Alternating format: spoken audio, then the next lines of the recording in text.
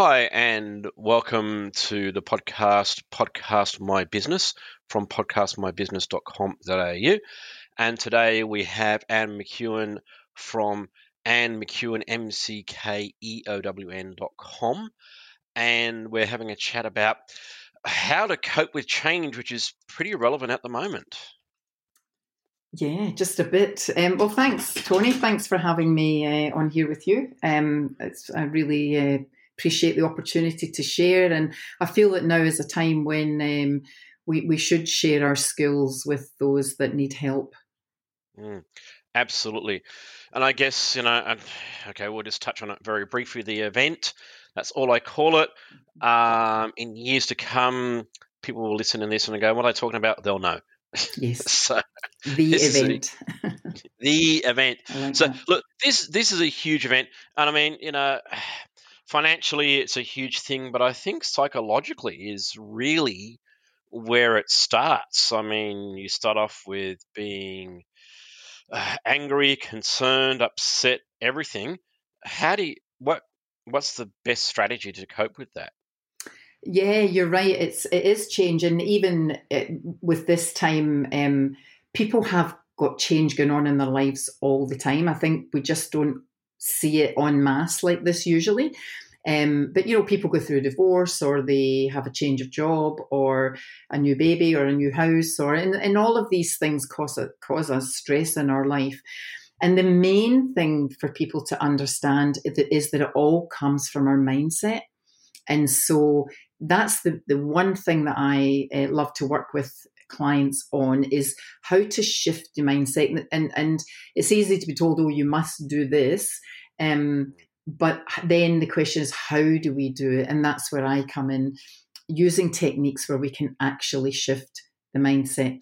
And learning the difference between the conscious and the unconscious mind is really important, because a lot of the time we live from an emotional unconscious basis, and then we wonder why things have turned out the way they have. We try and will things to be a certain way, or use our willpower. But what most people don't know is that we also have won't power, which means I won't do it, and we're kind of subconsciously sabotaging ourselves.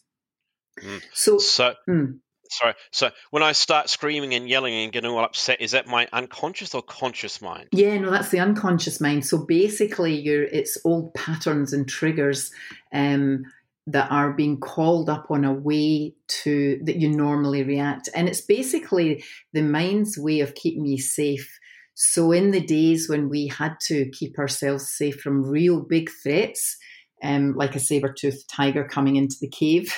But the difference now is that we have these same reactions just because we missed the bus, or we missed a phone call, and so it's being able to see when we're being irrational, and recognizing patterns, and being able to bring the conscious mind in to say to the unconscious, you can relax, I've got control of this.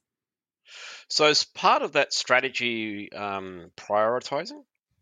Yes, I think the first thing is awareness, really. It's knowing why did I react in the way that I did, and being able to understand the difference between the two parts of the mind. So basically, the unconscious mind is the part that runs the body. It stores your memories, and it makes associations to things that have happened in the past. And so even things like breathing, we breathe without thinking. The blood pumps through our body and our veins without thinking. Our heart beats without thinking. These are all run by the unconscious mind. So are our memories and our emotions. And it's actually the domain of our emotion. Whereas the conscious mind is like the decision maker. It's objective. It's the thinking part of the mind. One very interesting thing I'd like to share is that it can only hold one thought at a time. So you cannot actually be happy and sad at the same time. So when you're in one, that means that you're choosing to listen to the emotional side and not choose the other. And it identifies processes all the information that comes in through the senses, our sight and our sound and smell. And one of the ways that we can help to calm the mind is by using our senses. So we can use the body to impact the mind, and we can use the mind to impact the body. I don't know if you've ever realised this, but people with depression, often when they go to see a GP, first thing they'll recommend is that they go and get exercise, that they get out in fresh air and get the body moving, get the endorphins released, because all of that helps the mindset to shift. And I think at the moment that's really, really important, because exercise is one of the few excuses you can get out. But while you're out, you can get your morning coffee. Yes. Oh, yes. Where would we be without our morning coffee? And if you're like me and you like sugar in it as well, yeah. Look, you know what? There's various ways of improving the mood, and if a little bit of coffee and a little bit of sugar helps you to do that, then there's nothing wrong with that. Like everything, not to excess. Absolutely. But yeah, exercise is really, really critical. I mean, for example, I go to the gym, I do weights. I'm no longer able to do that. I'm finding it a bit of a challenge, but I've implemented adding more walks. Unfortunately, I didn't get to buy any weights, so I'm going to have to do that soon and whatever. But that's a perfectly normal, perfectly natural thing to miss and want to do. Are there any particular strategies to help with that? Yeah, look, I think there's a certain cycle that we go through as human beings. One of the things that's happened with this event, as you call it, is that it's been a great leveler. So it doesn't matter what age you are, what country you're in, how much you're earning, how pretty you are. It will affect whoever it will affect. And it's the same with our mind. We all have the same brain as human beings. And obviously we have different experiences and things that have impacted how we see life and how we react to life. But what scientists can tell us is that there's actually a cycle that we go through and almost have to go through to be able to come out at the other side. The thing is, at each stage, are you going to get stuck, or are you going to find a way through? So, for example, we start off with the conscious mind, which gives us our rational response to things. So the initial response is we go into shock. How the heck did this happen? Surely not. And often we're in denial. And I had a bit of this myself, because I was actually overseas in Cuba when countries started to close their borders. And I was thinking, we'll be right. I'll be fine. Australia will be fine. I can get home. I didn't want to cut my holiday short. And then when the Prime Minister was saying all Australians need to make their way back home, I started to think, okay, I can't be in denial about this anymore. I need to take action. And so I cut my holiday short and I came home. But the next stage is that we then go into the emotional response, into the unconscious mind way of looking at things. And often for people, those stages are anger and blame, and we start bargaining. So frustrated that we can't do the things that we want to do anymore, blaming the government for bringing in rules that we had no choice over, because nobody likes change. It leaves us feeling insecure, and particularly if it was change that we didn't choose. So that's why I said earlier, it can apply to, losing your job. And there's lots of a ripple effect around this event having happened in our world. There are people that have lost their jobs and salaries and can't pay mortgages now, and probably damaging relationships. And so we have to look and say, well, I am feeling angry and frustrated about this. Maybe I am blaming the government. And maybe I am bargaining, saying, oh, well, I'm going to go out anyway. I'll be fine. And the real bottom part of this bell curve is apathy. When we get to the stage where we just say, you know what, I don't care. I've lost everything. I'm starting now to feel down and depressed, and it's out with my control. There's nothing I can do.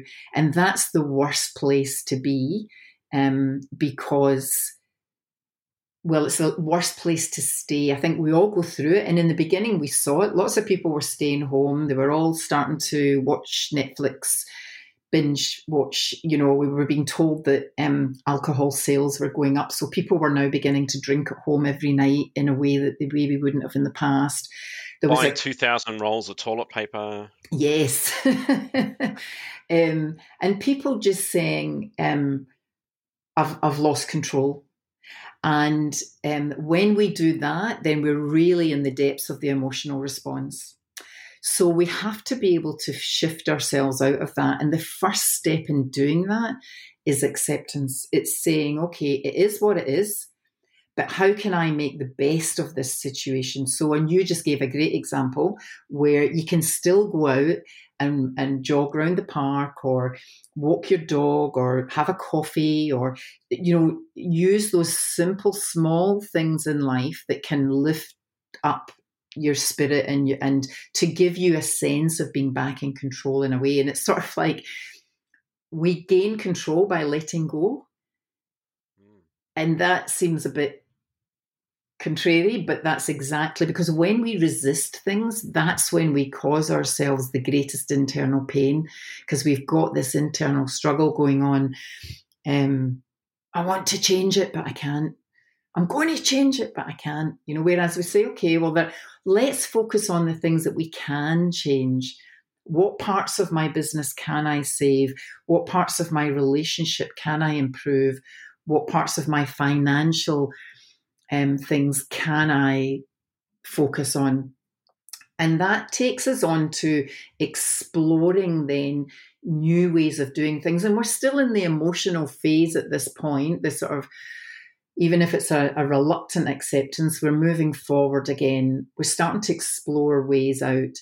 The next level is then to be able to understand, I can do this and I can integrate it into my new normal is, the language that everyone's using now.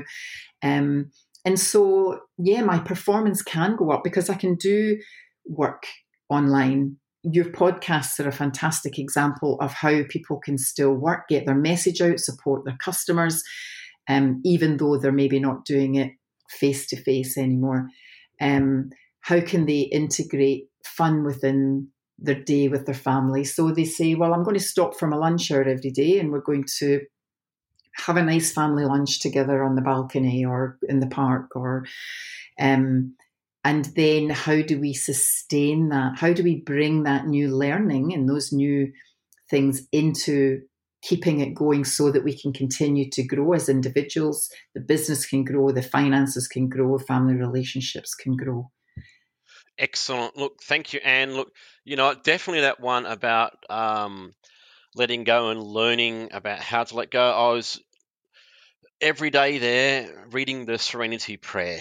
It's one of my favorites. Love that. Yeah, and it helped me to learn. Yeah, look, there's some things that you can do something about, and you got to learn some things you can do something about. Other things you got to have some acceptance. Now, so for more information, how can people get in touch with you? Well, thanks, Tony. I just love that you said that prayer. It's one of my favourites too. Look, and it's easy. I've just told people what the steps are and what to need to do. But obviously, yes, if you need help with shifting the mindset and some of the techniques that I share, my website is annemckeown.com. And my business is called 2M Power. So it's the number 2, capital M, and then power.co. So it's Anne at 2mpower.co if you want to email me. I actually offer a free 20-minute session for people, and often it goes on longer than that. But just to see where are you at, where do you want to get to, and how can you get there? And I can help you come up with a plan so that you're forward thinking and you're not stuck looking at the past, but you're looking to the future. Right. Okay. Well, look, thank you for that. And let's all keep looking to the future because it's bright, it's awesome. We can make it that way. So thank you very much for your time. Yeah, it's a choice. Thank you so much. And thank you for the beautiful work that you're doing at the moment. Right. Thank you.